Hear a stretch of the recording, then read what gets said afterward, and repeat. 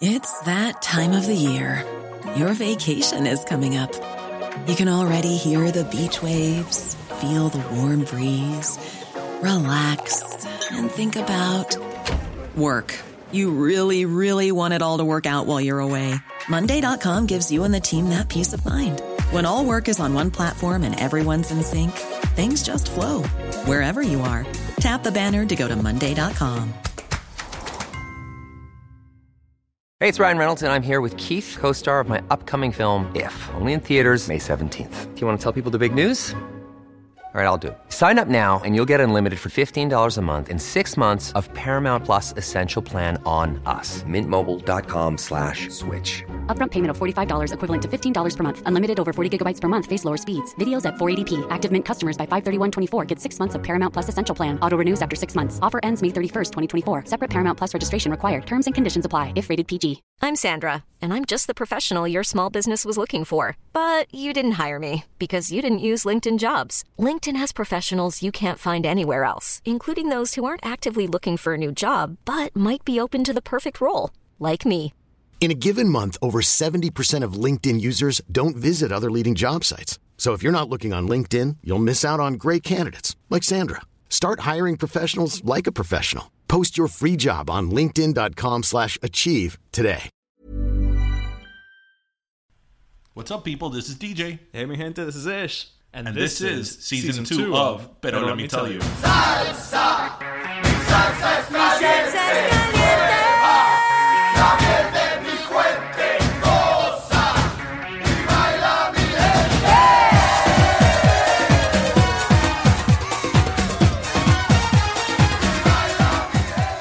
They're very saucy today.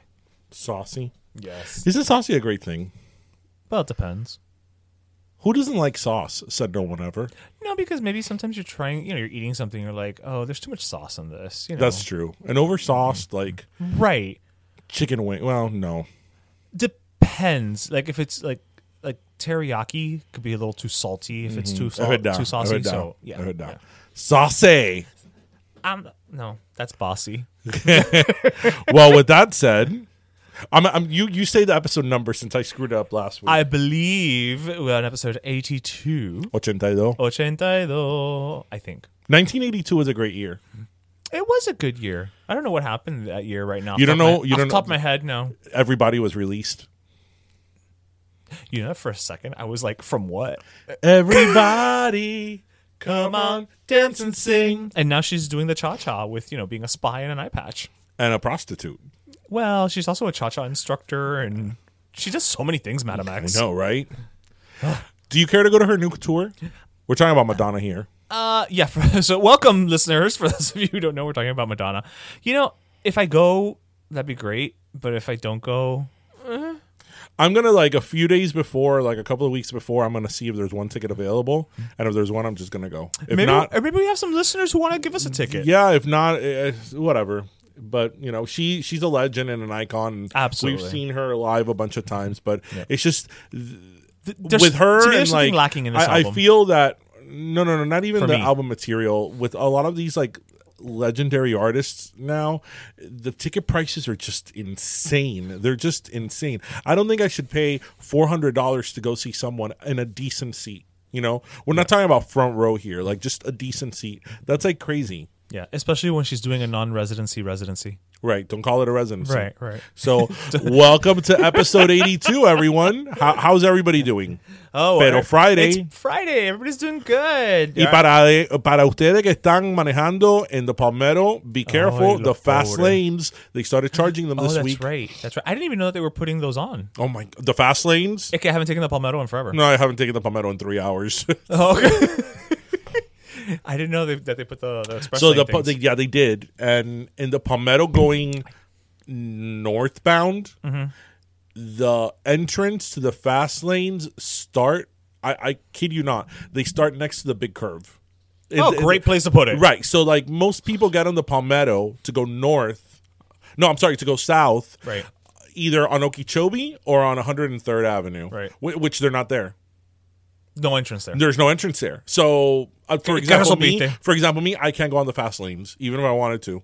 And mind you, You're the one I'm on the furthest. Palmetto for a while. Yeah. It's not like I'm on the Palmetto for a minute, but whatever. Whatever. Those of you who drive in Miami and drive the Palmetto will Yeah. understand. For those of you who don't, are like, ya cállate, move on to the next thing. Listen, I live in Los Angeles. It's worse.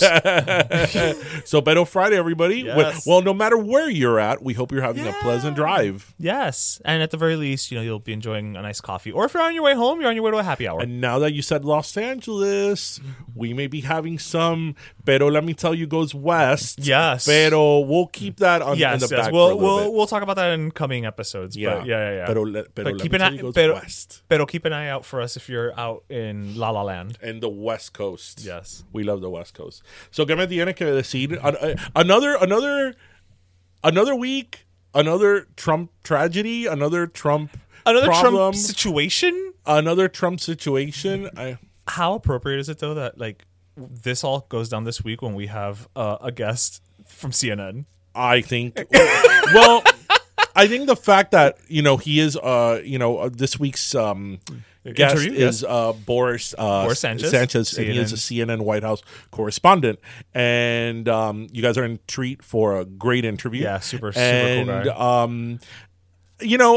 To answer your question, it's ironic that we're going to talk about Trump and he's a White House correspondent, but when don't we talk about un disparate de Trump? Pero yo digo to this magnitude, because there's little things here and there, but it's like this week, damn. I don't know. Impeachment doesn't mean what it used to mean anymore, but technically Clinton was impeached. He was, but the So thing, it doesn't. so, I'm saying so most let's, people think let's talk a little bit about the issue. Right. Because most people think impeachment. So this fuera. round of This week's topic, we should have like a little musical intro. Dun, dun, dun, dun, dun. This round of Trump impeached or not impeached. Dun, dun, dun, dun, dun. Trump tidbits. So it has to do with a whistleblower. So allegedly, this whistleblower. Yeah, I was gonna say because I know something's going on, but I've been so detached. Okay, so there's a whistleblower who blew the whistle. Oh, well, thank you. And that concludes our episode for today. Here's our interview. Who reported that he not only saw but heard from other people, totality of circumstances, that it's complicated, but I'm going to try to put it as simple Yeah, please. terms. Yeah. We only have that so Trump much. was talking to the president of the Ukraine, Okay. and pretty much telling him that he wanted him to get the president of the Ukraine to get dirt on Joe Biden and Joe Biden's son. Okay. And he may or may not give him, I think it was $300 to $400 million in aid that the United States gives the Ukraine. So from the report of the whistleblower, Does the Ukraine already get aid from us? Yes. So it would be in addition to. No. This is the aid that they get from us. Oh, so if he doesn't do this, you won't get the aid. Right. Is essentially the Yes. crux of it. Yes. Okay, got it. So he was like, you give me dirt on the Bidens, and I'll give you your aid. And if you don't, there's no. I guess there's no aid, Okay, but okay. So as anything Trump related, it's very complex. Nothing is ever simple. Because the whistleblower. Have they identified? No. He reported it to in terms of the protocol, it was proper. Okay. He reported it to his boss, who reported it to their boss, who reported it eventually to the National Security Advisor. Okay, got it. Right? So then, of course, that's when things get, a little messy. Right. Because once it reaches... It's like it's like a game of telephone. Right. Once it reaches the, National Security Advisor and, and the, intelligence committees and all that stuff, now the White House is aware of it. So now it's like chickens running with their heads cut off. It's like, okay, what can we do to like mitigate the damage? Right. What do we, So that's kind of where we are right now. Okay. There was a report that was released, I believe, today or yesterday, pero fake Friday, which there's a transcript of, I believe, the phone call or what the conversation. So now, Democrats are screaming bloody murder. This, we're going to investigate to see if there's, cause for impeachment. And then, of course, Republicans are like, oh, this is another thing Democrats want to do. Although there are a lot of Republicans who have really spoken out against this. Okay. If this is true, this is wrong. There are a lot that have, which in other times they haven't. And interestingly enough, Donald Trump has made between $5 to $8 million in fundraising this week. Interesting. So again, another special inquiry, another today on TV. But let me ask you something, because they are throwing around the word, and I know that they're attaching it to the word inquiry, but they are saying, it's an impeachment inquiry. What makes that different than the other investigations that have been done, and more so to the point? I mean, I'm asking you, like, if you're like this, authority on the subject. Why now? Because you and I have said several times on this show that the worst thing the Democrats could do is pursue impeachment, particularly at this point in time, so close to the election. In the sense that, as we've seen before, there's no rhyme or reason to the fervor that Trump is able to whip up amongst his supporters, and this is the type of thing that he historically has used to catalyze. I don't even know if that's a word. To kind of get his base going and riled up, and it could in fact have a very different intention in that it could make them more likely to go to the polls. And do you understand? Right. Okay. So why now? Well, first off, this whole thing with a whistleblower, this just came to light. No.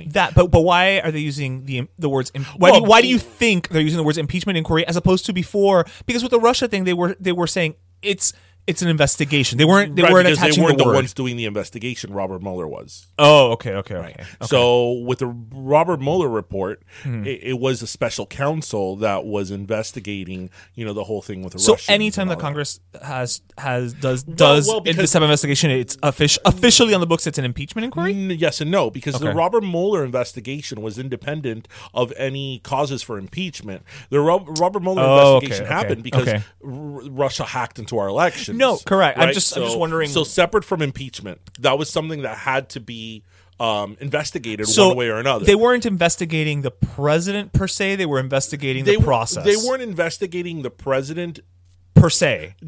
They weren't investigating the president with the purpose of seeing if they were going to impeach him or not. They were investigating the office, not the person. They were investigating the election to see if Russia, interfered with our election and what to do in the future. Okay. And, all these conversations that so were the investigation from Tower and all that. The investigation really was around the election, not was around the election. Okay, now what happened was that when the Robert Mueller investigation came out, that's when some Democrats were like, "Oh, now we should have a special committee to see if we could impeach this guy because Robert Mueller, can't charge him, but pretty much said that there was obstruction of justice. Blah blah blah blah blah. Got it. Whereas in this case, which this came out recently, right? The committee today and the whole round of questionings and the investigation was to see if they have enough facts to start an impeachment process against him, like a formal impeachment process. So ultimately, the use of the word impeachment is dependent upon who is initiating the investigation. Well, the purpose of the investigation. Okay. The purpose of the current investigation now is to see if he could be impeached. Got it. And when I mean impeached, I don't mean removed from office. I mean start the process, which is called impeachment. Right. A lot of people get confused in that, because Bill Clinton was impeached, and he obviously was not removed from office. Right. But impeachment really means the proceedings to remove a president from office. Right. So imagine it's like another word for trial. I think people conflate the two because the two examples, and then they look back on Richard Nixon, but Richard Nixon resigned. He was not. So did they even start impeachment procedures with Nixon? They were going to. They were going to, and he resigned. So people kind of put those two things together and get it all confused. Right. But I mean, I'll say it again, and it's just my opinion on it.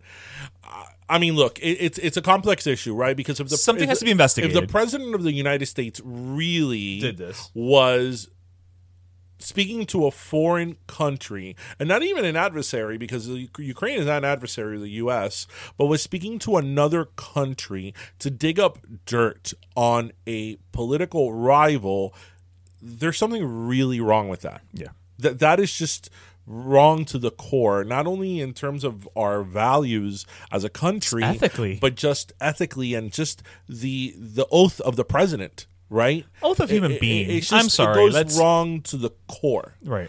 Unfortunately, in the time that we live in, and with the divisive politics that is That our we current experience, reality, I am of the opinion that a lot of, I'm very Meghan McCain on this opinion. Meghan McCain is a Republican and conservative, and I'm the opposite of that, but I watch her every day on The View, and I agree 100% with what Meghan McCain has said with this inquiry and with the other ones. If you're going to start impeachment, you make sure that you have a home run, that you have a smoking gun, that you can get him impeached, because if not, you're going to look like the ass. Yeah. Even if you had the best intentions, even if he probably did do it, you're going to look like an ass. That is especially true today. With this situation. Yeah. I think ultimately, I definitely think things like this should be investigated, because if it is happening, it is being done, we should know about it and there should be consequences.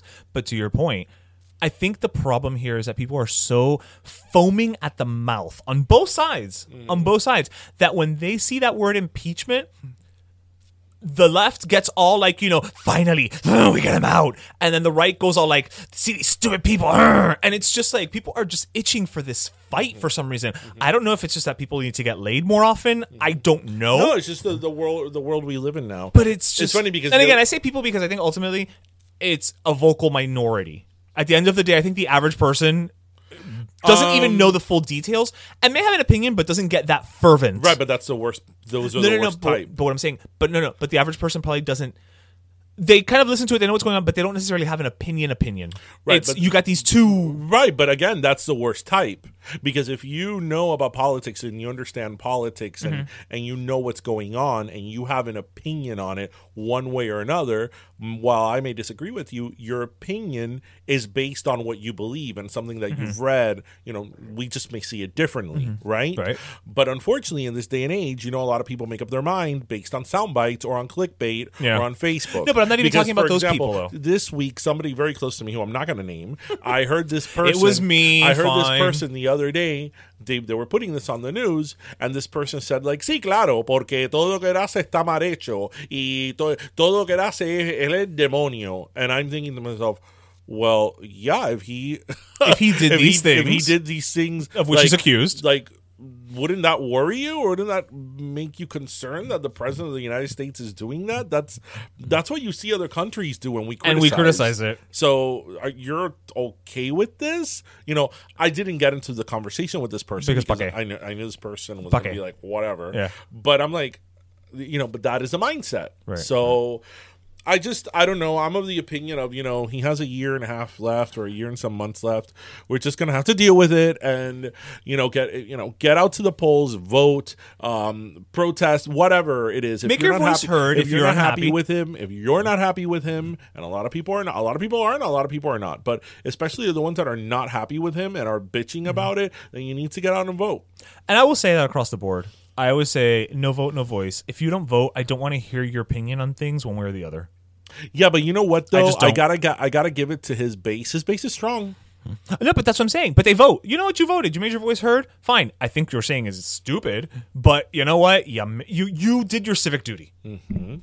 If nothing else in this world. Whatever. We'll see what happens with this. I'm like whatever about it. I'm like, yeah, just write it out. Maybe next week when we're recording our next episode, something blew else. Up. It'll be something else.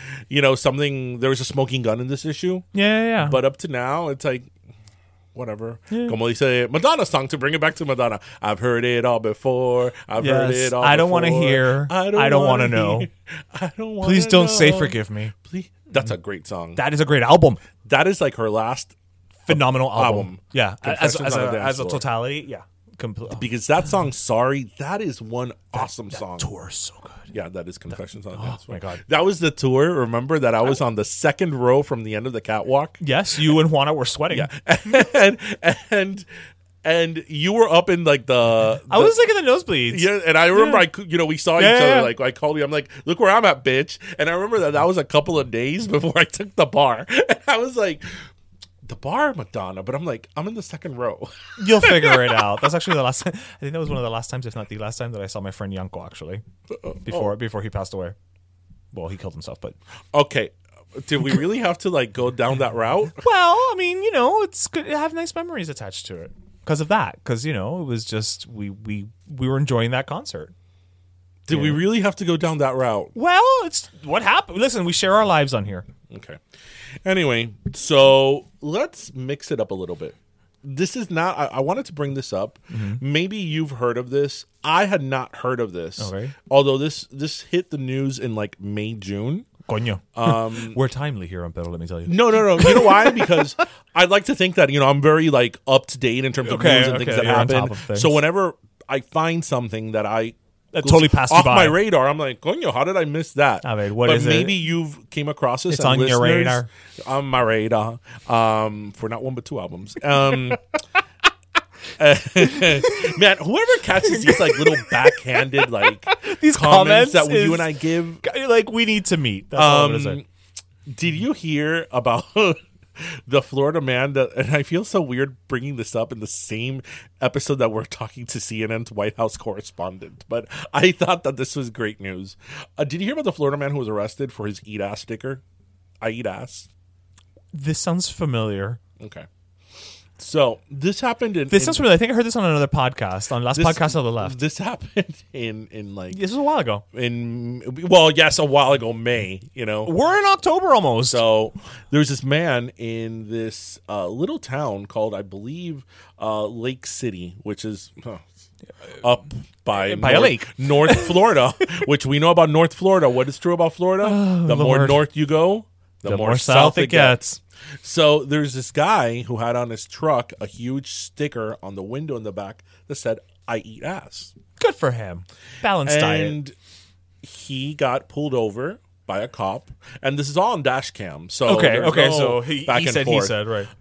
He got pulled over by a cop, and the cop is like, what if a child sees this? What if I have 4 kids? What about if my 4 kids see this? And he was like, sir, with all due respect, that's not my problem. That's not my job to explain that. And the guy who had the sticker actually was very calm. Right. He's like, civil. these are my like First Amendment rights. Right, yeah. And the guy arrested him. The cop arrested the ass eater? He arrested him, and what I thought was really interesting is that he arrested him because he said it was derogatory. Now, here's towards where people who don't eat ass? That the sticker was derogatory. Now, here's where like my law school, like, wait, I went to law school. But I didn't go to law school, and doesn't derogatory mean that it is demeaning to a person? No. Derogatory, so we have free speech, right? Right. What is not considered or protected under the First Amendment is obscenity. Right. But obscenity is something that the Supreme Court for many, many years has struggled in terms of how to define obscenity. At one point it was like, well, I know it when you see it or something like that. Yeah, exactly. Yeah. You know obscenity when you see it. But that varies by person. And, look at pornography. Pornography, correct. We have very, very, pornography that's very pushing everything. I was going to say. That is constitutionally We'd be lucky protected. if it was only eating ass. That's constitutionally protected, right? So what I thought was interesting was that the cop used the word derogatory. And I'm like, I'm sorry, officer. Derogatory is not... That's not even... a constitutional term. Yeah. But this goes to show like the mindset of this is a small town, and because that particular cop thought it was offensive to him, and and he didn't like it, he arrested the man, and he didn't give him a ticket. He arrested him. And it's funny because when he again, there's dash cam, so he calls in the department, and he's not 100% because he tells the guy peel off a letter of I eat ass, sticker, okay, right, like A or whatever. I eat whatever. I eat SS, right? And he's like, no. He's like, I'm not going to peel it off. Being natural. I paid to have that on. And what was so ironic? That the same area, the place that he coincidentally stopped him at was the same place he had the sticker made. Yeah.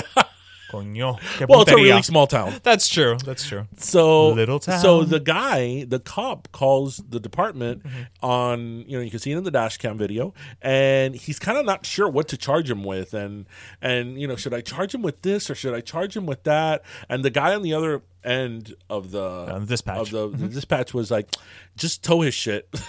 Just get his shit and have it tow the towed. car. And they actually arrested him with refusing arrest non-violently. And yeah, they arrested him. Now, wait a minute. So they charged him for resisting arrest when what they were arresting him for was a non-arrestable offense. it was a misdemeanor. No. But what I'm saying is they charged him with not wanting to be arrested because they couldn't arrest him with the actual thing that.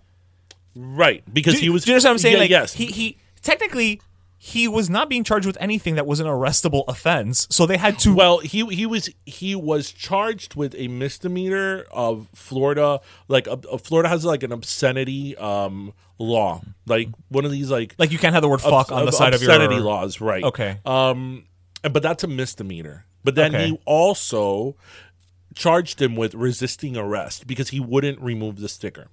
But anyway, that's not arrest. Anyway, so he gets arrested. He gets a lawyer. Obviously, any lawyer who gets this, it's like a present on a silver platter because this like violates every from the first one down of the First Amendment there is. So they eventually dropped charges against him, right? And now the last thing I heard in terms of what I read, they are still trying. They're going to try to sue the police department, for a violation of First Amendment rights. Yeah. So what do you? Let's get down to the nitty gritty of this in terms of our. I don't know how much more nitty gritty you get than eating ass. No. Because something that we've mentioned here before, but this article is like full blown conversation of it. Is that people go on and on and on about the First Amendment. Oh, it's my First Amendment constitutional right to say this, and we've talked about it here before. Right. As I say time and time again, the First Amendment only protects your freedom in terms of the government.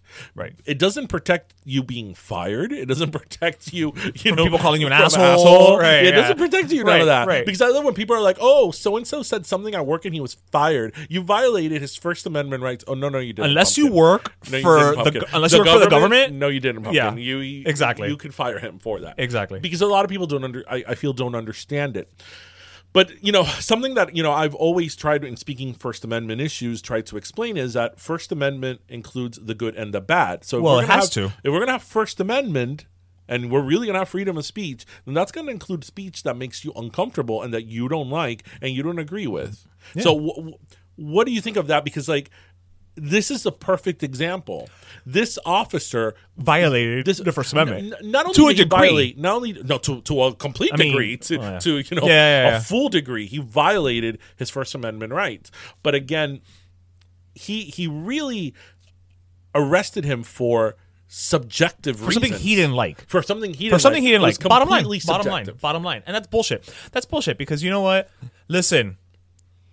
Eso Miami no pasa. We all know that spandex is a privilege and not a right, but we don't arrest those people. Okay? No, bullshit. And the thing is, okay, so where does it end? What if somebody finds it offensive that they have something on their car that says, Jesus saves, or whatever, and they're like, Jesus well, I'm in a camper van. That song. Oh, today's such a musical episode. But they believe in Muhammad. And they find it offensive that somebody says that only Jesus saves. Like, what? Does the cop get to say that? I mean, do you understand? I mean, where does it end? And I think that's, honestly, para mí que ese policía no tenía más nada que hacer that day, to be quite frank. Well, again, it's a small town in the middle of still. nowhere. The way they see it is differently. Clearly. Clearly. But that's why I'm saying it's subjective.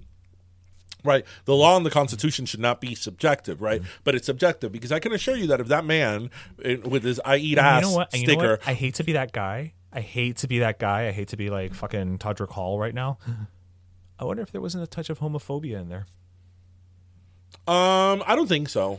I didn't get that vibe from it. I got just saying. You got to see the interview because the guy who was like, You have to read the interview. I don't want to get into it and that. No. I think this is just a small town mentality. He did, because again, that was the first thing he said. What about if my 6-year-old daughter asks me, I eat ass? And he was like, well, that's your not conversation to have with her. Yeah, sorry about that. That sucks for you. Yeah. So little town. I just these are the type of things that when I see them, when you live in a big metropolitan area, you kind of forget sometimes that. What's funny? These type of things happen. Well, I don't forget. I know about it, but we don't think about it. And it's funny because we actually bring that up with our interview with Boris, where we start talking about that. You know, I mean, can you imagine if that officer hears the song "Culo" by Pitbull? He won't know what it's saying. So I mean, that gets rid of that. Like, he doesn't know. I what imagine he's probably not a big fan of Pitbull. Or, you know, Two Life Crew or Ice-T, or, you know, I'm thinking rap in general, not his forte. Because I don't picture many Kenny Chesney songs ending with, and I eat ass. No shoes. No shirts. No problems. But ass eating, problem. That's the line. No amount of puka shells can save that. Oh, my God. So, yeah, I don't know. I saw that and I was like, oh dear God. Well, you know what though? To keep on the ass theme for just a minute. They just announced who's going to be halftime at the Super Bowl here in our backyard in Miami. Ya Jenny llegó. Presente. I hope she has to open with that. So it's going to be Ms. Lopez and Miss, I don't know her last name, so Shakira. Shakira. Oh, baby, when you talk like that. That's, I mean, I love it, but I never remember them announcing a co-headlining halftime show. Hello. Do you remember when it was like Britney Spears, Mary J. Blige, and that's Aerosmith? True. That's true. You know? That's true. Never mind. Remember when it was Janet Jackson and Justin Timberlake? Yeah, but I feel like that was a Janet Jackson show, and then Justin. No, that was Puff Daddy, Janet Jackson, and Justin Timberlake. Yep. Shit, I just remember her because all those were hosted by produced by MTV. That's right. And they had like mashups. You know, I mean, I like Shakira and I like J-Lo, and I think both of them can put on a hell of a halftime show, especially Jennifer. I would have given it just to Jennifer. I think that she could carry it on her own. I think she has enough. And plus, with J-Lo, you know you're already going to get Pitbull. Pitbull, because it's in Miami. It's in Miami. They have a song together. I mean, they have 3 songs together. There you go. It's a no-brainer. My favorite song over there is like Nobody Knows. What? Fresh Out the Oven. Oh, I know that song. The song is so good. So good. That was from Love? That was from Nothing. That was when it was one of those singles. When a lot of people forget that Jennifer Lopez had a moment there in her career that she wasn't doing too well. When she did that movie, The Backup Plan, that was like in 2000. Oh yeah, like 2008, 2009. Her career was not. That's when she also released around that time like I Ain't Your Mama. Because that wasn't on an album either. That was a single. Mama's much more recent. Yeah.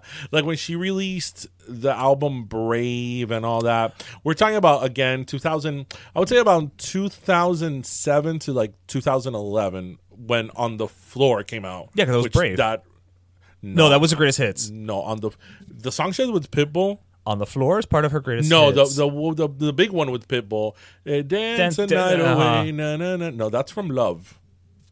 That's from the album Love. The one that's on the greatest hits, I Wanna Dance. Oh, okay. Well, she's dancing on both of them. But anyway, the point that I'm trying to make is that there were a few years there that her career was not great. Yeah. And she released this single called Fresh Out the Oven under the name Lola. Verdad.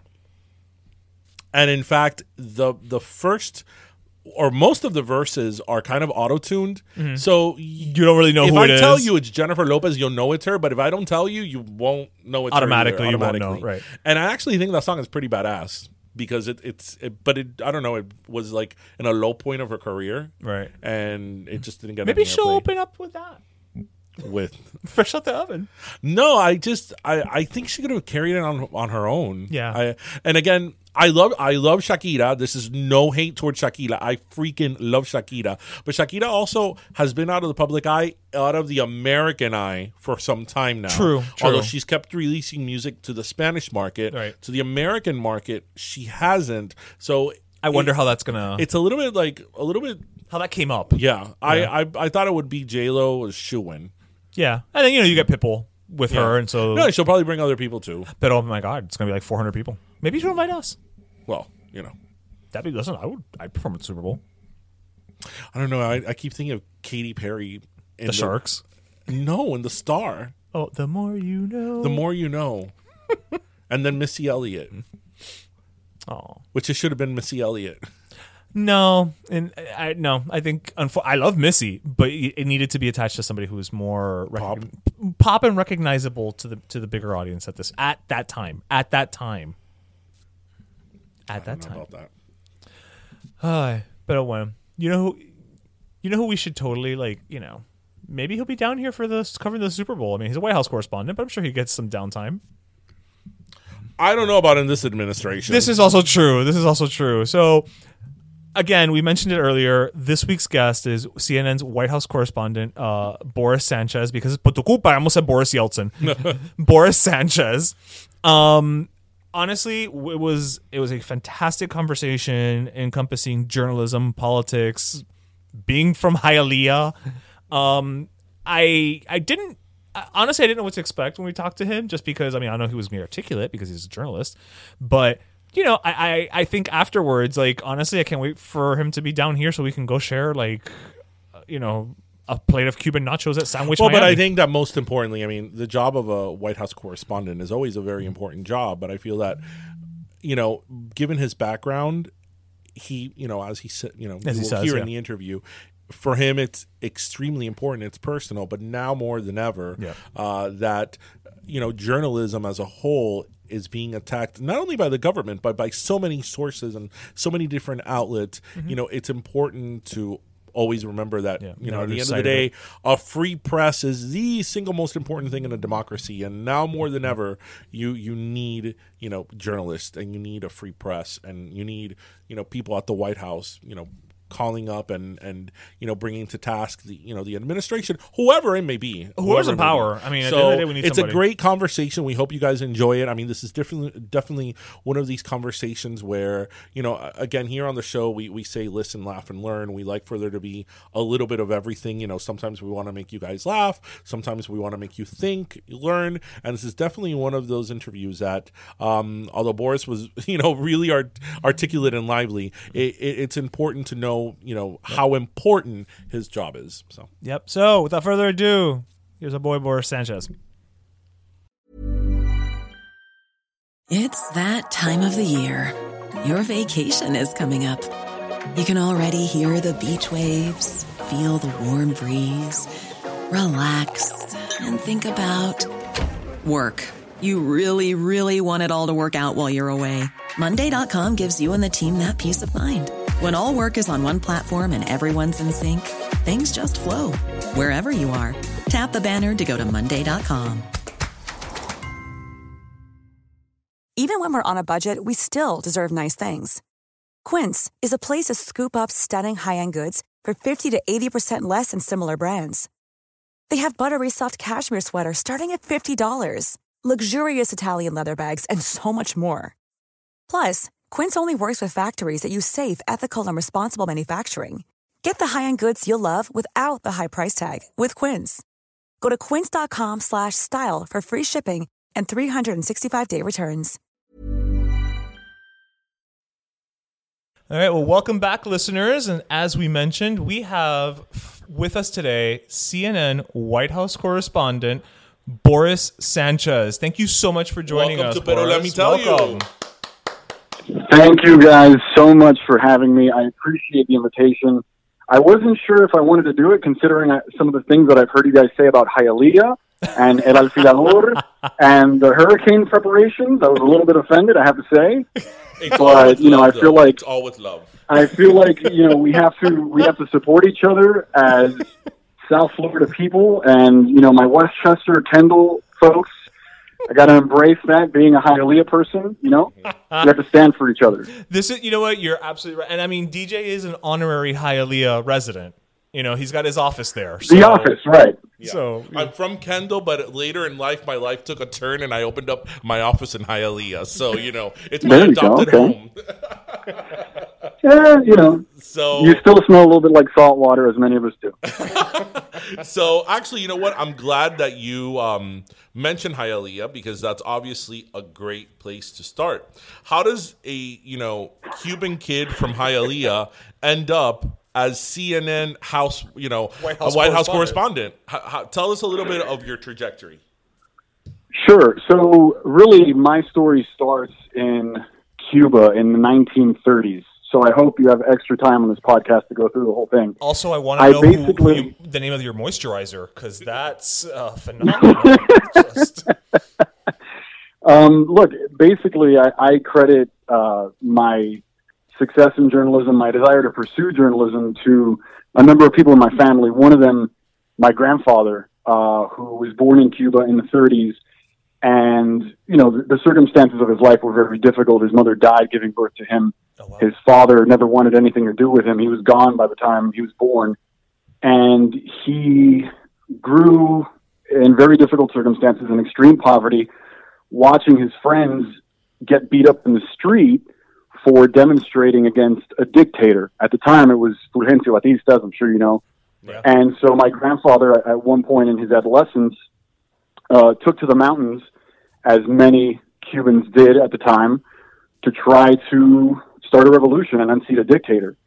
And he wasn't part of Fidel Castro's faction. He was in a different revolutionary group.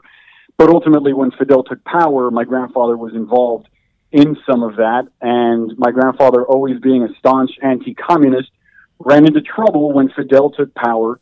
And long story short, he was imprisoned he was sentenced to 20 years of prison and work camps, basically for speaking his mind.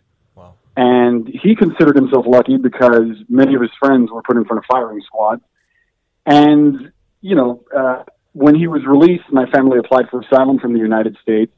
When I was born, it took a while, but I landed in Miami the day that I turned 3. And I always joke that freedom was the best birthday gift my parents could have given me. I get emotional talking about it because, it's a big deal to me. And having that in the back of my mind, the idea that freedom of expression is something so critical to democracy, to the future of society, to our basic human rights, stuck in my mind as something important. My mom had wanted to be a journalist. She was very interested in writing when she was growing up. And of course, in Cuba, they put her to work at a tin can factory. She never got the chance to do it.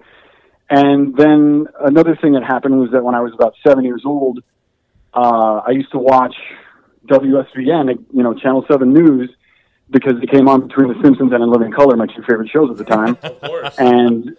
Of course. And watching Rick Sanchez on TV, I thought, man, this guy's really cool. And my dad lied to me and told me that we were related to Rick Sanchez, and I thought my uncle has the best job in the world. And so you thought Rick Sanchez was really your uncle? That's awesome. I thought he was my uncle. Well, aren't all us Cubans kind of related? Somos primo at the end of the day, right? In a way, yeah.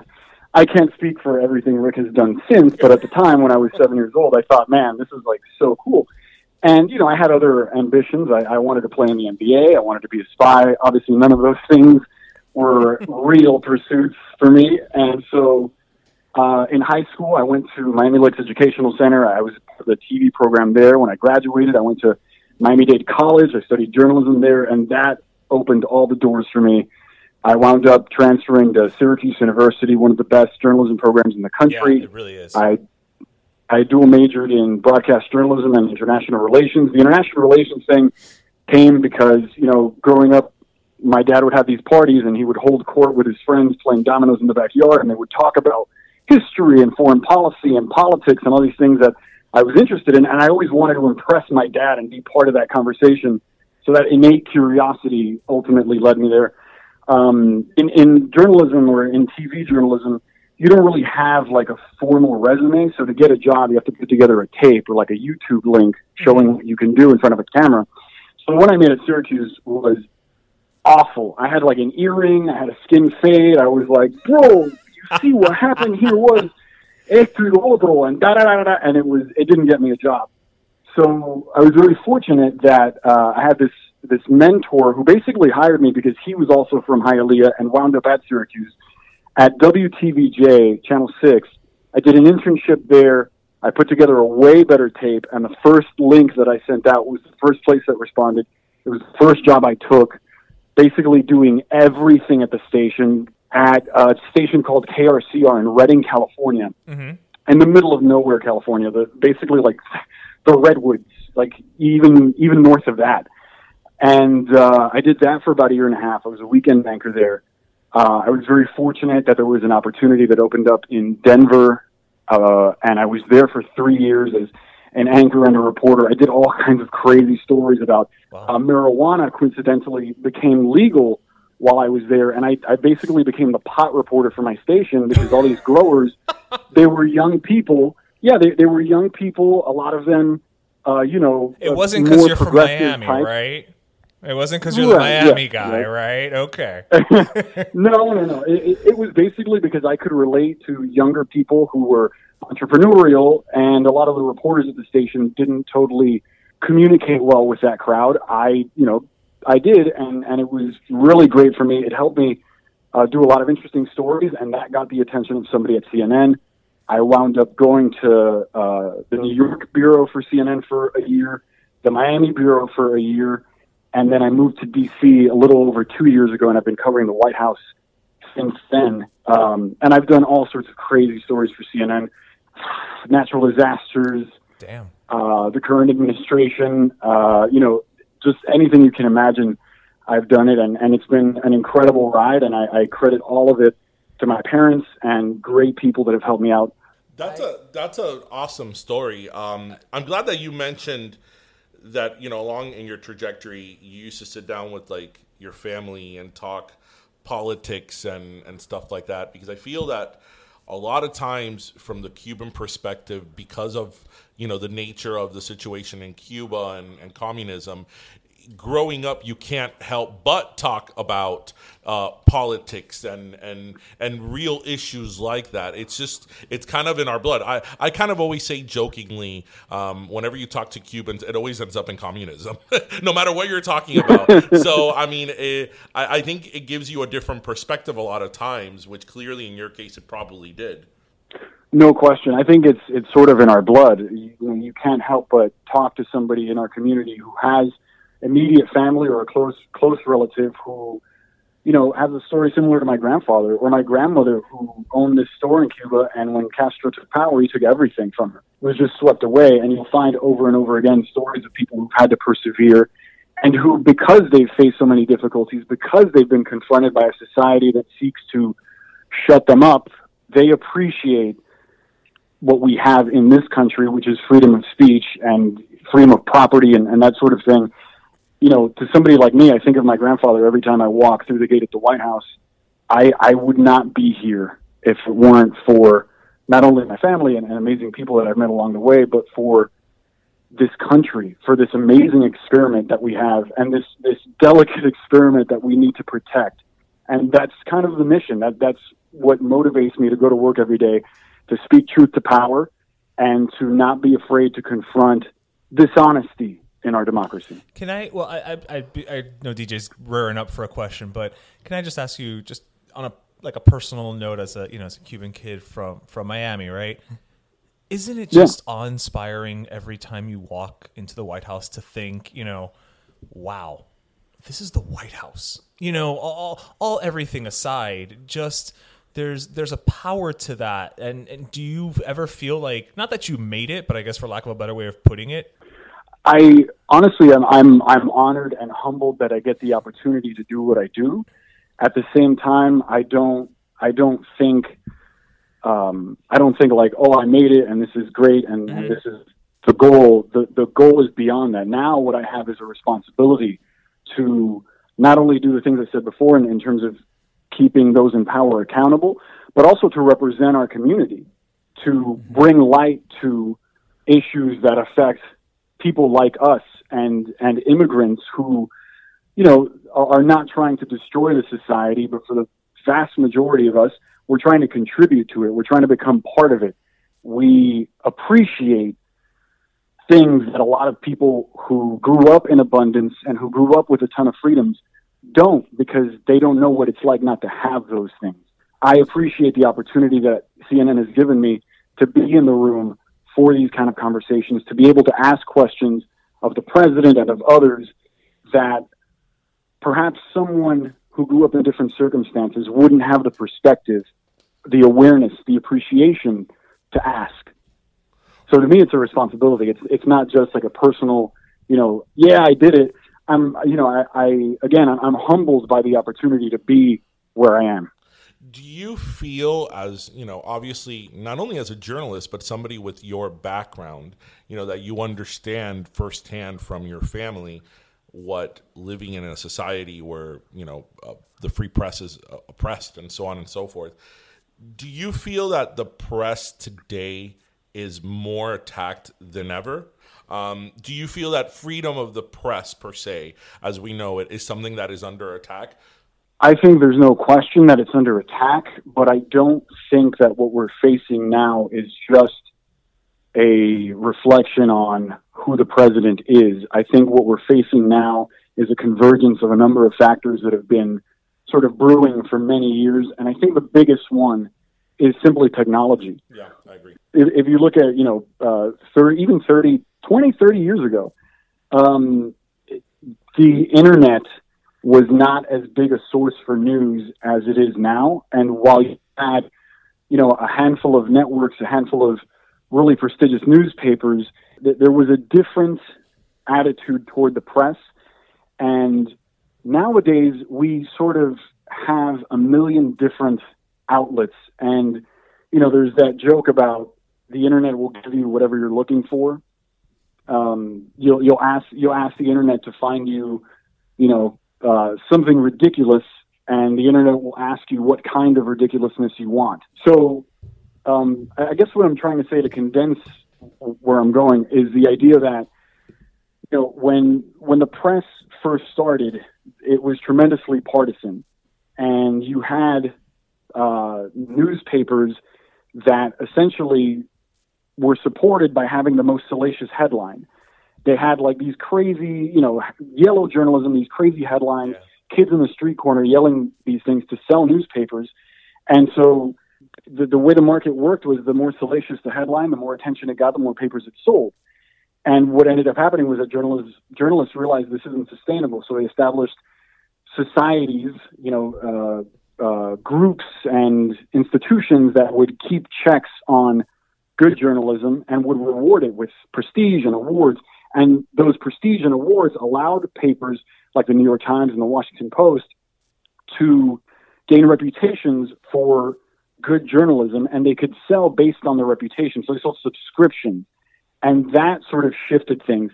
Fast forward to the internet, where the juicy headline is now a juicy hyperlink, and you get clickbait. And now, instead of the subscription model leading the way, it's back to where we were 100, 120 years ago, where it's the craziest thing that somebody throws at you gets the most attention. Yeah, right.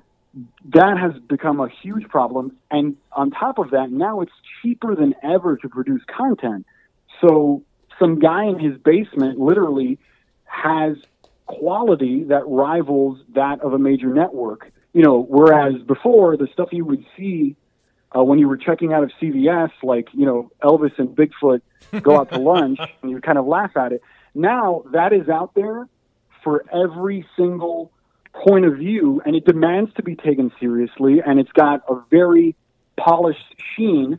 And instead of Bigfoot and Elvis having lunch, Bigfoot is telling you not to give your kids vaccines because they cause autism, and people take that seriously. Right. Go ahead. No, that's why I wanted to ask you that question, because, nowadays a lot of people talk about, in terms of the attack on the free press, that it's the administration. And, there's a certain truth to that. But I feel that the biggest danger, exactly as you said, is is the internet, because I can't tell you how many people I know get their news from Facebook, and I hear them talk about some salacious thing they read, and I'm like, where did you hear that from? Did you hear that from, like, did you get it from a reputable news source like CNN, NBC, ABC, CBS, whatever? Did you get it from a reputable news source? No, you got it from Facebook. I don't know about that, and I feel that, like, people now, because their feeds are maybe, or algorithms customized, or echo chamber are curated, they're coming across news that isn't really news, that is what they want to hear, and I think that's actually very scary. And I think the bigger I was going to say, I mean, I think you used a word right now, DJ, reputable. The scary thing is that word doesn't mean the same to everybody anymore, because it's very easy for somebody to say, like, oh, the New York Times, that's not reputable. No, they only print lies. However, www.bigfootgoestolunch.com, that's the real news. And so two quick things. I just want to intervene before it slips my mind. One of the things that you mentioned, DJ, that is a huge problem that I didn't mention before, is that these technology companies, they don't care about the message necessarily as much as they do the click. So there are algorithms that literally will bring up suggestions that are so extreme because they know it'll spike your curiosity. So you go to YouTube to watch a video about yoga, and on the side, there's the Bigfoot, selling you these crazy vitamins that'll, cure any disease or something. And I mean, I'm using an example that's more diplomatic, but we all know that there's crazy stuff out there that can really warp society. And we're watching some of that now with, people saying that school shootings aren't real. The ability to navigate the world of information without actually being exposed to cold, hard facts is something that should terrify all of us. Yeah. Yeah, that is a perfect word, terrify, because it's really, I often try to think outside myself and think, how can people believe this? Like exactly what you said. How can people believe that school shootings, that Sandy Hook was set up and those were crisis actors and stuff like that? But then you have, Alex Jones and a lot of echo chambers saying that type of stuff, and people think it sounds like a reputable news source, and it's just... It looks like it. It looks like it could be real. And I think part of it is also that, the world, let's face it, it can be a dark, scary, frightening place. And some people in the school shooting scenario, it's very difficult to accept that somebody without any logical reason would walk into a school full of elementary school children and massacre them. And I think if you are looking, studies have shown that this is the case, people generally look for things that comfort them. They're looking for something that's going to tell them that everything is fine. They're not looking to be unsettled. And often what we see is that they'll pursue news content that reinforces things that they already believe about the world. It creates, like I said, it's a number of factors that have culminated in an administration that now uses the weaknesses inherent in the model of journalism, in the market model of journalism, to get away with things that no one should get away with. No, I'm glad that you mentioned that at the end, because, I mean, obviously something that has been very prevalent with this administration, which we hadn't really seen too much before, is, the whole fake news, kind of motto now that everybody spits out.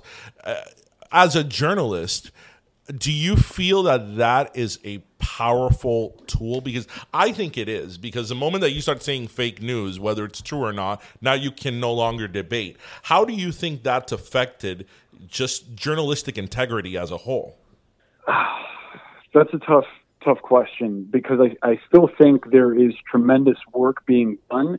And if anything, that risk of being labeled as fake news or being called, or your reporting being called into question, forces you to be sharper, because you have to be, you have to double check everything that you do and triple check everything that you do, because you are going to be filleted if something is wrong. Mm-hmm. And if it is, it gives an opportunity for the opponents of a free press to capitalize on that. Mm-hmm.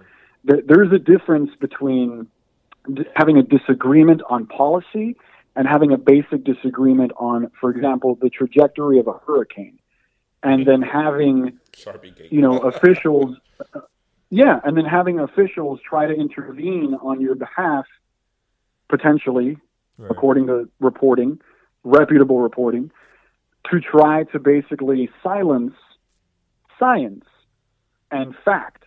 And, if it's somebody saying, oh, this story about this trivial thing that happened that may make me look bad or selfish or whatever, that's fake news. That's one thing. But we're talking about an actual emergency. And so, that office basically put out a tweet that made the president look like he was uninformed. And this is a president who cares very much about his public image and cares very much about appearing to be a stable genius.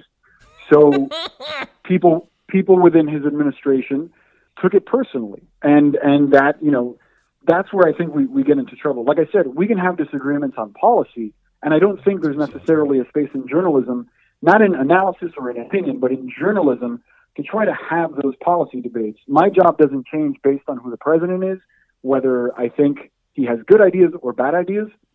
My job is ultimately to present what we find to the people and let them make the decision.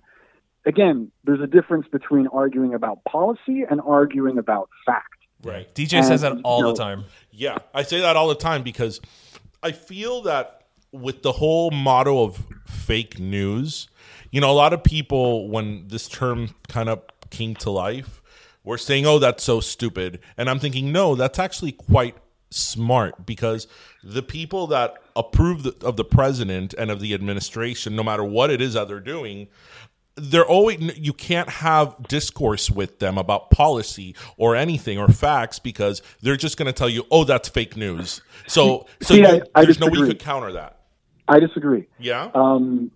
I have traveled the country going to Trump rallies, and what I have found is that even though when the cameras are on, people will yell at you, and I've had terrible things said to me can't even imagine. that I won't repeat. Even though that's the case, more often than not, you will find that people are actually very reasonable and they're decent. They're not actually trying to unnerve you. The way that I perceive a lot of the animosity that I've seen at Trump rallies, it's sort of like a rock concert and it's a show. I don't think it's a coincidence that the president was involved in professional wrestling, because it really reminds me of that. It's like there's a good guy, there's a bad guy. He's going to get on the microphone and say all these bad things, this posturing, but at the end of the day, he loves the attention and he thrives on the attention. And he does things occasionally to guide the attention that's placed on him. So I don't know that you can't have a conversation about policy or about the world. I think there are some folks who are angry for a multitude of reasons, and there are folks that you can have a conversation with. But I've had, really moving conversations about issues like immigration with people who come from very dissimilar backgrounds.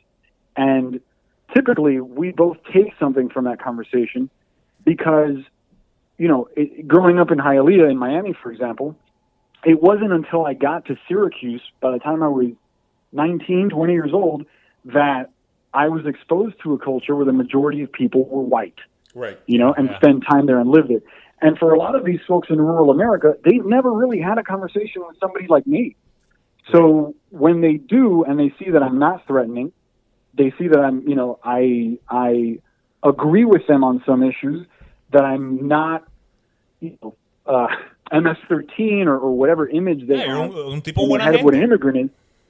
Exactly. Yeah, I don't think anybody is like conspiring to, destroy the republic. I do think that because we're in echo chambers and because we're not communicating as we naturally have in the past, there are fissures that are going to be very, very difficult to repair for generations in this country. I'm glad you mentioned that. Yeah, I'm glad you mentioned that, because something that I also have found is that, we live right now in a time where everybody wants to paint something or someone with like one stroke and one color.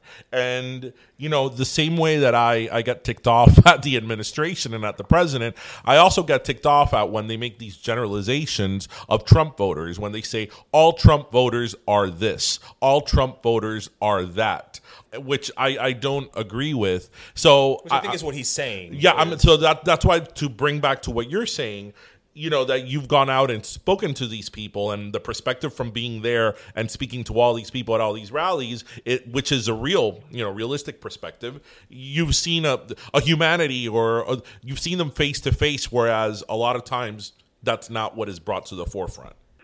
Absolutely. And I think that's part of the responsibility that I have as a journalist too. This is the way that I try to sort of explain it to friends.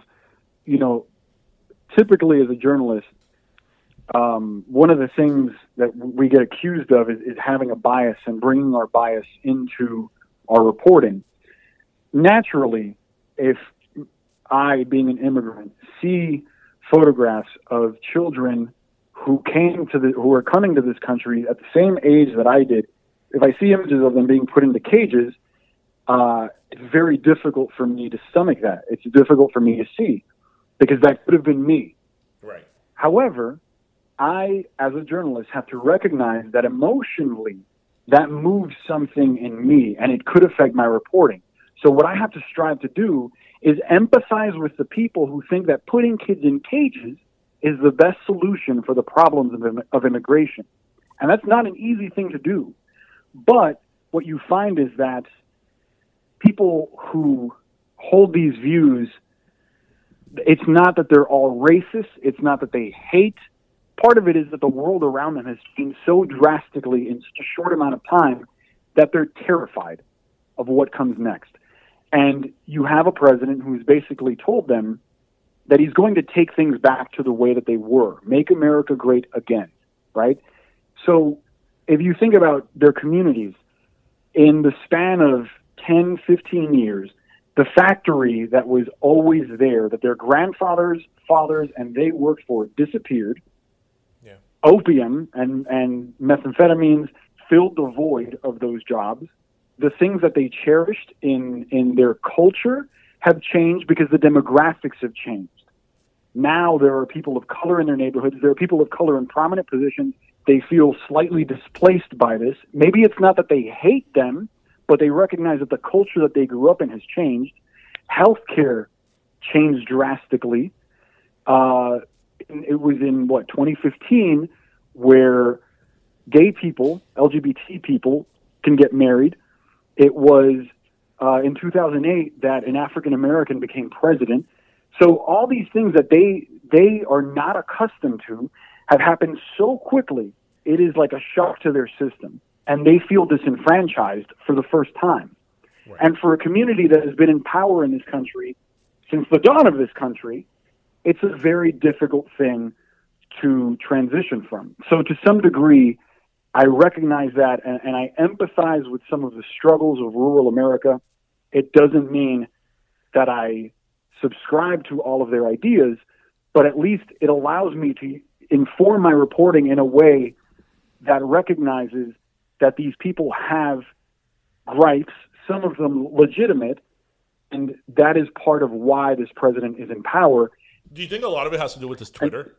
Actually, if you look at just the sheer number of people that are on Twitter, it doesn't actually reach as many people as we think it does. I mean, he's right that he does have a tremendous influence, because as soon as he tweets something, I have to run out to like today. As soon as he tweets that he's hired a new national security advisor, I have to run out of the booth that CNN has at the White House, and run to the North Lawn and report it, and he gets a lot of attention for his tweets.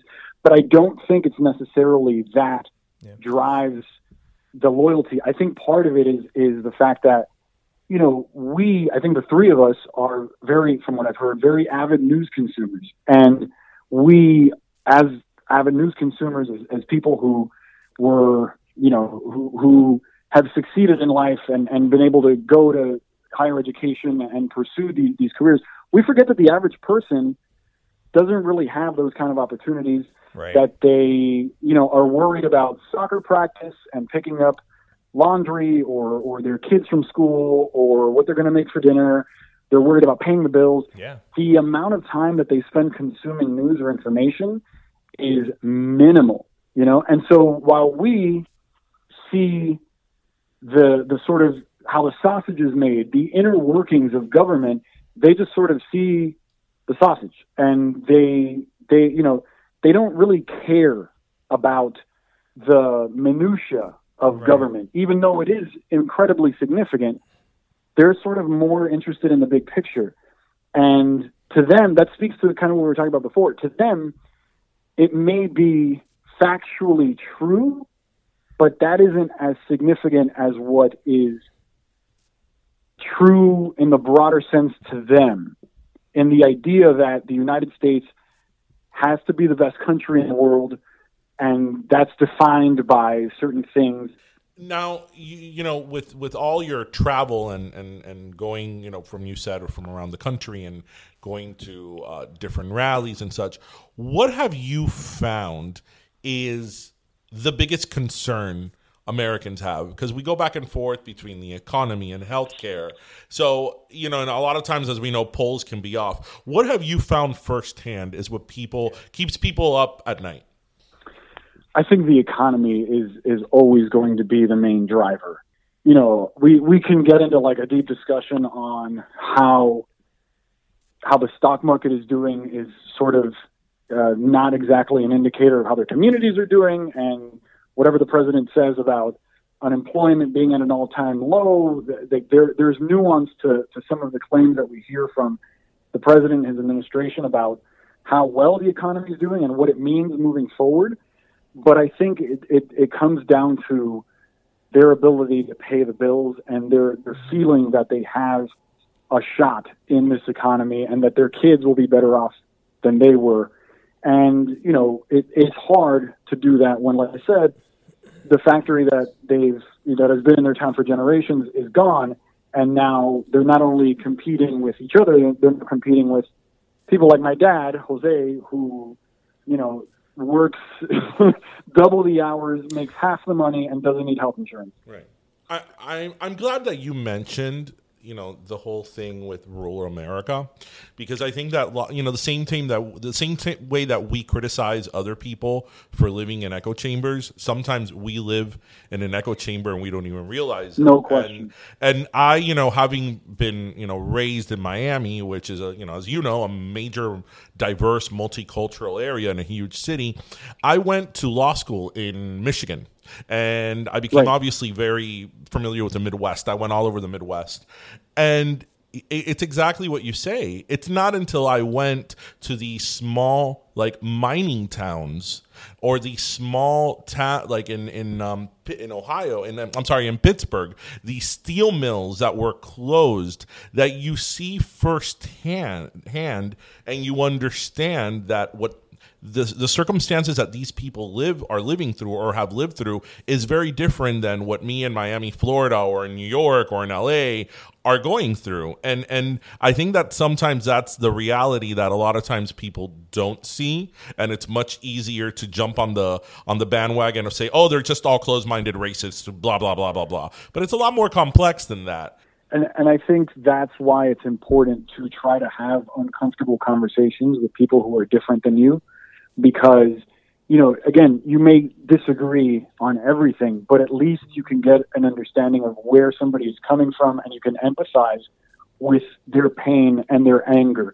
If anything, we've seen over the last, 3.5 years or 4 years since Trump declared his candidacy for president, that there's a tremendous amount of anger toward the establishment, both Republican and Democrat, and he represents a wrecking ball to the established order of Washington. And I mean, if you think about why people are so angry, part of it is just because they don't feel that they're being heard, and that I think needs to be addressed. And candidly, I'm not sure that there is at this moment a candidate on the Democratic side that can communicate it as well to challenge Trump in those communities. I think the economy is doing very well, and I think he doesn't necessarily have, at this moment, again, candidates develop and they change, and we saw that with Barack Obama, for example. People rise to the occasion. But at this moment, I don't see anyone who really speaks to those communities and engages with them the way that he does. And I don't know that may change, but at this point, I think the basic idea that I really want to drive home to anybody that is listening, or anybody that would listen to what I have to say, is that you must go into places that may be frightening, that may be menacing, that may bring something out of you that you don't know is there, and have a conversation with someone who does not see eye to eye with you, a respectful one. There's a difference between having a conversation and getting yelled at by a troll. Right. But I think everybody would benefit from that kind of communication and that kind of perspective. Not for this next election, but for the future of Western society and democracy in general. Right. Well, very well said. Very, very well put, sir. So let's talk about something a little bit livelier. Yeah. I mean, we could go down this route forever, but you guys are going to have to cut so much of the shit I say, because if you give me the opportunity, I will stay here. Oh, no. Waxing poetic about nonsense. We're a podcast, so if you don't talk, we got nothing to run. As a journalist, the worst thing is when you interview someone and everything's like, yes, no, okay, next year. We're like, okay. And almost as bad as when you interview somebody and they fucking tell you that my story starts in 1930 in Cuba, and you have to go through the entire biography. No. Mientras que it's an interesting story, it's okay. So but I get it, man. It's sound bites. You got to get the sound bite. You got to. It's like 10, 15 seconds, bam, and not. But you know what? That's one of the reasons. Okay, God bless you for doing that on our show. But I have to say, one of the reasons we love podcasts is because it's not about the 10, 15 second sound bite. It's we get to have an actual conversation. We're not trying to shoehorn between commercials, and we only have an hour on the air and things like that. It's the beauty of it. Yeah. So Mr. DC White House correspondent, all this stuff. So do you still, like, after all these years, do you still miss Miami? Do you still, when you come here, are you still kind of like, oh my God, is this home, or has Miami diminished for you? The boy left Miami. It's that I go every chance I get. Number one. Number two, I've evolved in the sense that I first used to love Miami and think it was the greatest place on earth, and over time that diminished to some degree because I would confront things that I thought, this doesn't happen in other places. But over time, I've learned to love that. There's something about the air. As soon as you get off the plane and the folks are standing by the stand at the door of the plane, and you hear the accent, you smell the sayas as they're walking through the airport. To me, it's home. It'll always be home. There's a nostalgia. There's an understanding that these are my people. This is my blood. Not just being Cuban American, but being from Miami, and that the idea that what we're building in Miami, what we have been building for a long time, is the future of this country. Miami is a microcosm of the country, where you have all these cultures clashing, where you have crazy, corrupt politics, where you have, this expansion of an area being built literally on a swamp, and you have, candidly, a confrontation with the inevitable rise of sea levels. It's the future, and being a part of Miami, to me, from banging pots and pans when the Marlins won a championship when I was 11, 12 years old on like 49, to going back there when Elian Gonzalez was snatched by the ATF, and to me there's no greater place on earth. That having been said, there are things there are things about Miami that, man, like, You can't roll your eyes hard enough, dude. right? The traffic has not gotten better.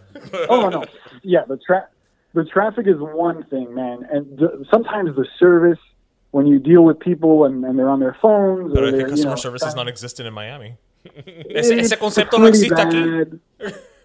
Yeah. My favorite, but also least favorite thing about Miami is also the guaperia.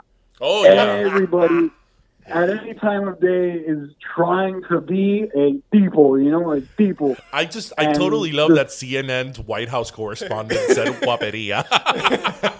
Oh, you have to have it. You have to have it. Otherwise, you'll get elbowed out in this environment, man. The reason this is the real swamp. The reason I asked you that question is because, I mean, I guess this is true about, a lot of big cities, but, one of the things that we tried to do in our podcast, because we have like listeners in Cambodia and in Indonesia and Australia and all that, believe it or not, is that, amazing. We're trying to like, put out there what the Miami experience is, because a lot of people think it's either like, Puff Beach. Daddy, South Beach, club going, or it's Miami Vice. Right. And, not that those aren't, realities of Miami, they certainly are, but obviously there's so much more. Of course. And we can't forget that it's also Florida, and Florida on its own is like another dimension.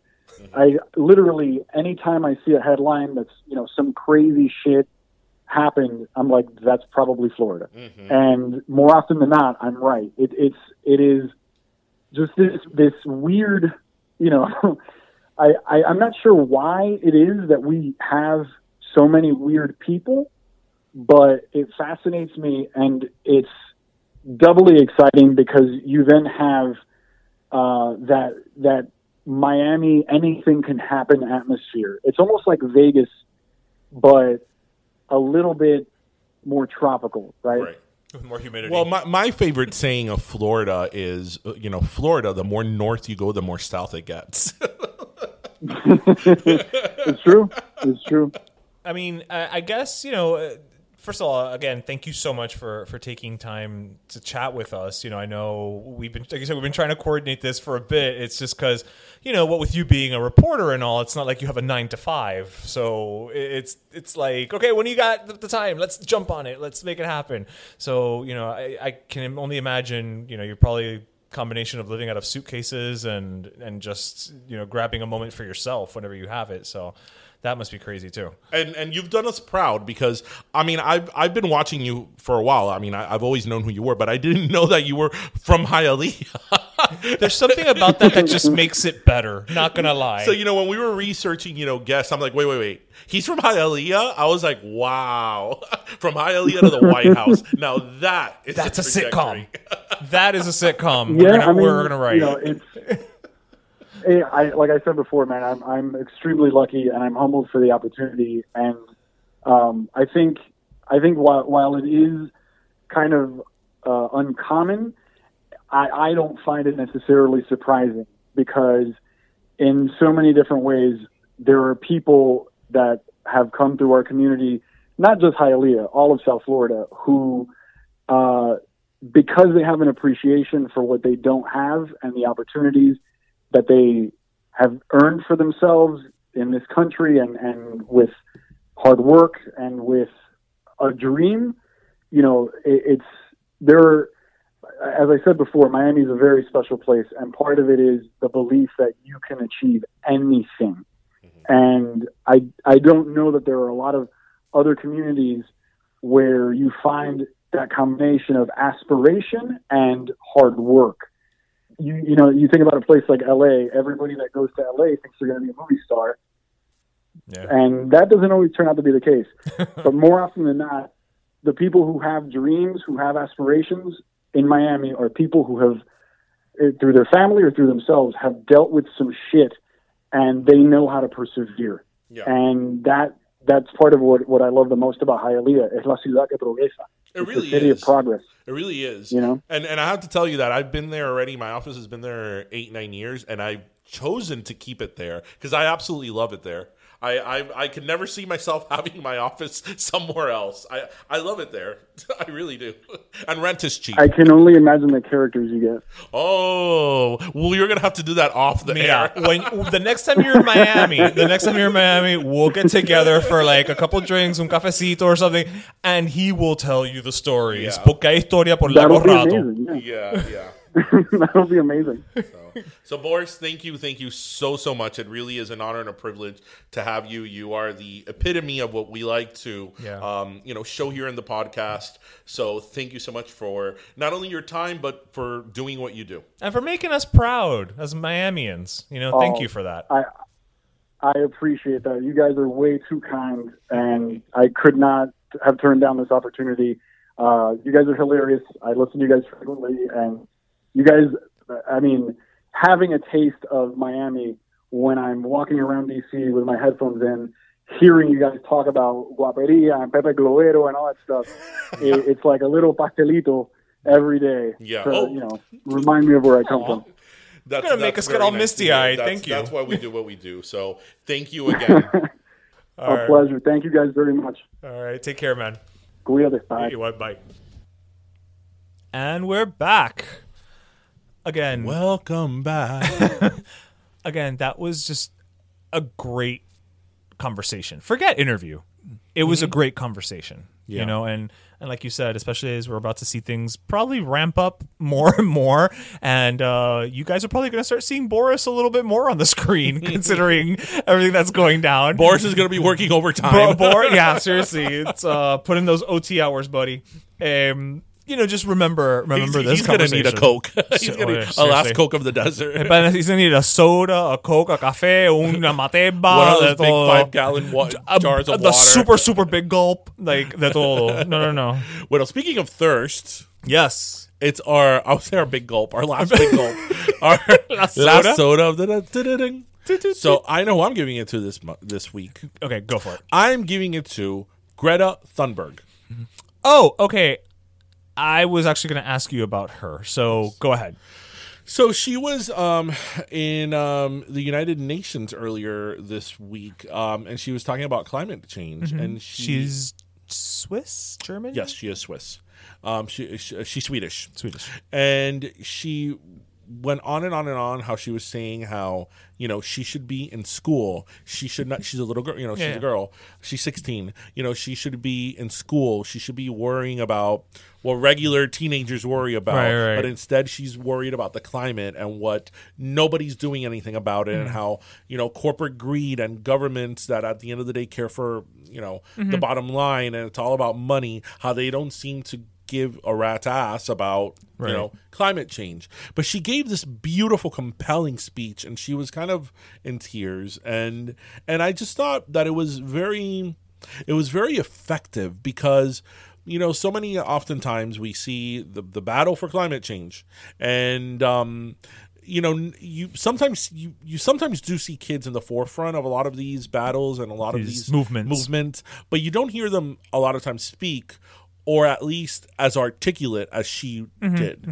So that in itself, I commend her for it. And of course, she's been attacked. I think people that are against climate change have said that she's also a crisis actor, Because now many people are crisis actors. Now I know. Where do you sign up? Seriously. Oh, yeah, I can cry on cue. Yeah, because now it seems that every time somebody who's young, who has an opinion on something, who's articulate, has gone through something that people, especially in the extreme right, don't like, they're a crisis actor. Yeah, they can't possibly be able to formulate a sentence. I mean, if our president can't do it, how can they? Yeah, and somebody called her.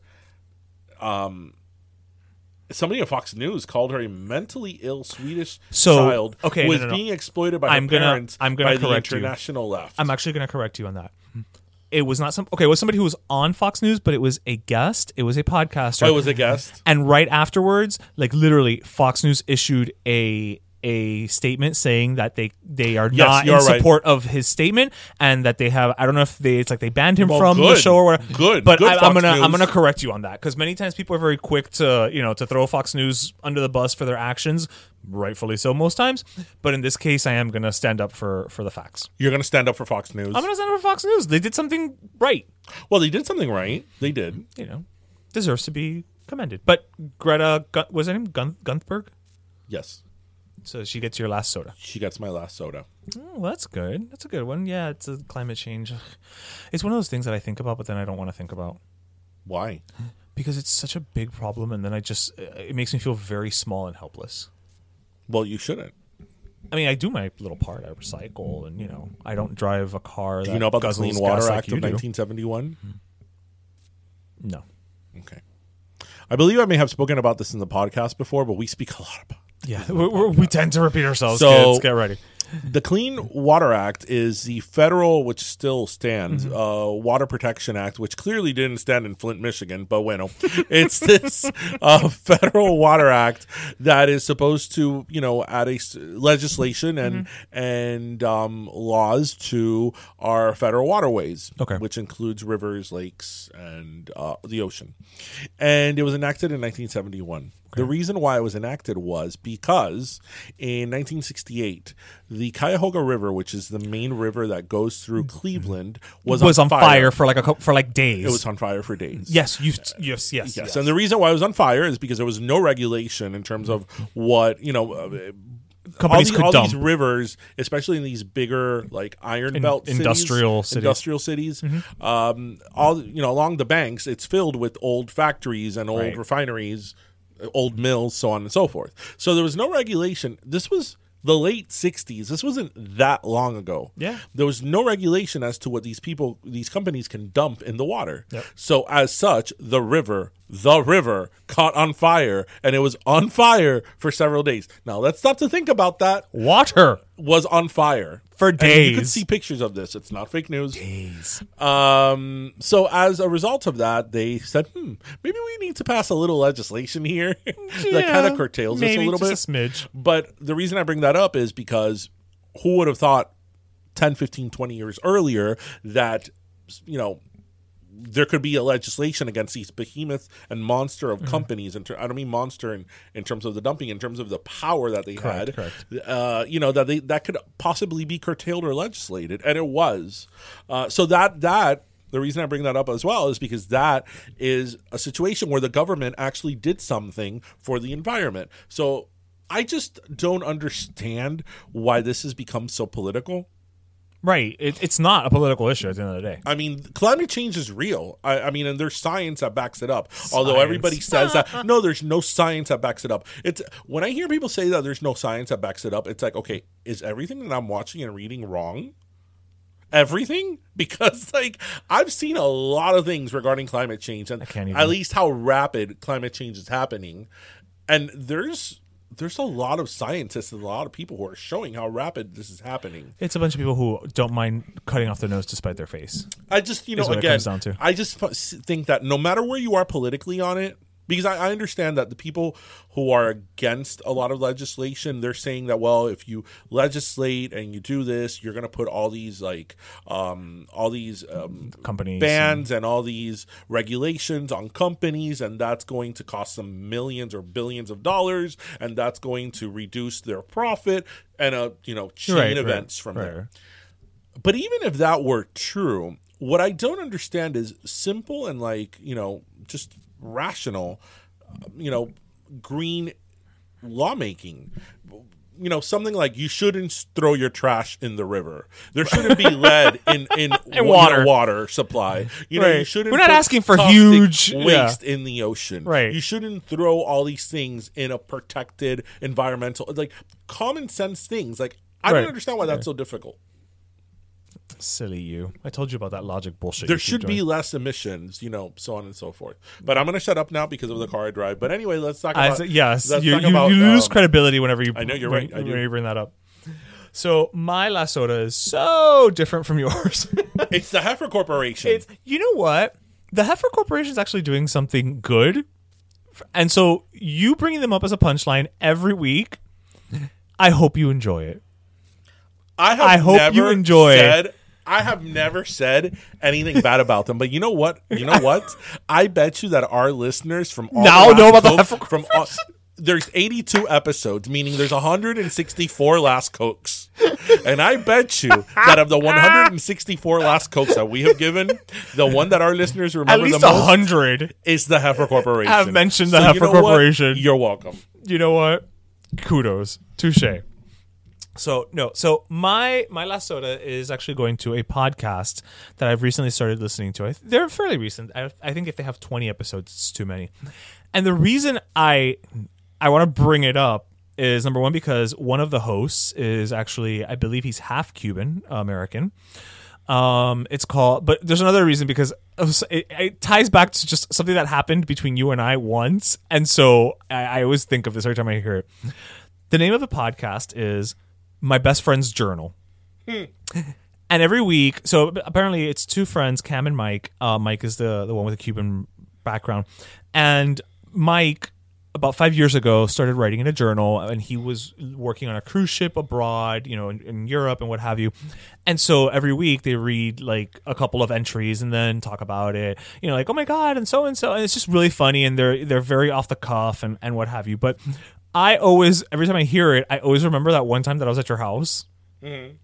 And you walked out of the shower, and you had left your journal just lying around. And I don't even remember what I read. I don't even remember who it was about. But I remember reading. It was literally on top of your desk, and I just picked it up because I was bored, and I just started reading it. And you came out of the shower, and I'm like, "Who's blah blah and blah?" And I just started going through. And you're like, you had this look on your face of just like, how do you know any of that? And I was like, oh no, because I just found your journal on your desk. I just started reading it. I remember that. At least I was honest about it. You were, and the time you read my journal was at a very interesting time in my life. Well, at that point. But I always think of you whenever I listen to this podcast. But you know what was the great thing about it is, though, as like private as I am, and as I'm all about privacy and discretion. I wasn't mad, right? No, you were more just confused, like, how I knew these things. Like, it also depends too. If somebody else would have read my journal, I'd been like, motherfucker, right? Like, you're going down. Right. But with you, I was like, whatever. We're gonna host a podcast one day. Yeah, maybe I was in the journal. I just didn't keep reading. I felt your privacy should have been protected at that point. Yeah, I'm sure. Of course, it was. So yeah, My Best Friend's Journal. It's a podcast. It's really funny. It's every week they put a new episode out. Is it Kimmy? Is it Kevin? It's someone with a K. Here's something that starts with a K. Keep your nose out of my business. And that may be one of the reasons, ladies and gentlemen, that Pero Let Me Tell You is heading west. Yes. So, isn't there a song by the Pet Shop Boys called Go West? It's actually a cover of a Village People song. Okay, I don't know the Village People song. It's the same song. But I know the Pet Shop version. And do you know why I know the Pet Shop version? The Pet Shop Boys version? Because of Kylie? Nope. Because as we talked about a few weeks ago, when we used to go to Blockbuster Music and see the CD covers there over and over again, there was a day I was like, I'm just going to listen to the song. On, Blockbuster Music. The little sampler station. Listening, yeah. So anyway, everyone. So there you have it. Yeah. We hope you listened, laughed, and learned. Yes. And, there were a lot of, like, weird topics in this episode. Yeah, that's how we do. Yeah. So, grab your pastelito, your croqueta, and your jupiña, and thank you for joining us, as always. Have a great weekend, Pero Friday, and that was episode 82. Yes, que la pasen bien, caballero. Bye. Bye.